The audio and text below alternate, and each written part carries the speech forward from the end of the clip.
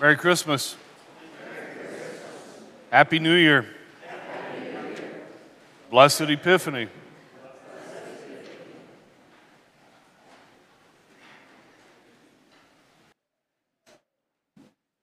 I think it was an intentional reminder to give you all three greetings this morning because I don't know about you, I'm feeling a little rushed through the Christmas season with today already being the celebration of the Feast of the Epiphany.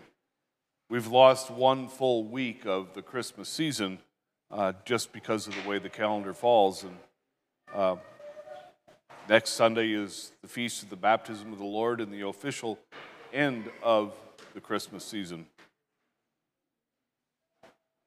In the meantime, let's keep celebrating. Yesterday, on the feast of the Solemnity of Mary, the Mother of God, in the second reading from the letter of Paul to the Colossians, Paul wrote about Christ coming in the fullness of time. And I preached a little about that, and I want to continue that train of thought. 30 plus years ago, I helped conduct a retreat for the St. Mary's Wayne youth group, Wings. And the retreat director asked the question, when is the fullness of time? She asked that question at the very beginning of the retreat and said that she would not ask for an answer until the end of the retreat on Sunday afternoon. And throughout the weekend, she would occasionally ask the question again and then let the kids go off to lunch or a break to talk about it. They never got close to answering the question. Finally, we had to tell them what the answer was. We are living in the fullness of time.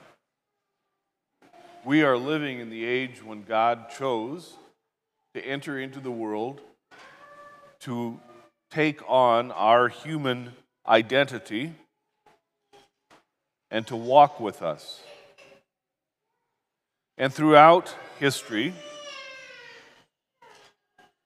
some have recognized Christ for who he truly is. Today in the Gospel for the Epiphany, we hear that the Magi recognized him. Yesterday in the Gospel, we heard that the shepherds were able to recognize him. And the Epiphany really means the manifestation of God.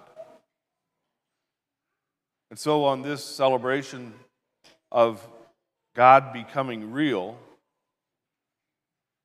we can ask ourselves, where does God reveal himself to us today? Where do we see him? Where do we find him? Where do we look for him? And what do we offer him? We know that God has no need for our praise and our worship, but he does desire us to be in relationship with him always. He does want us to recognize our dependence on him and him alone for the basic needs of our lives. Everything that we have in life is a gift, and it's a gift from God alone. What do we give back? The three kings offered gold, frankincense, and myrrh. What do we lay before him today?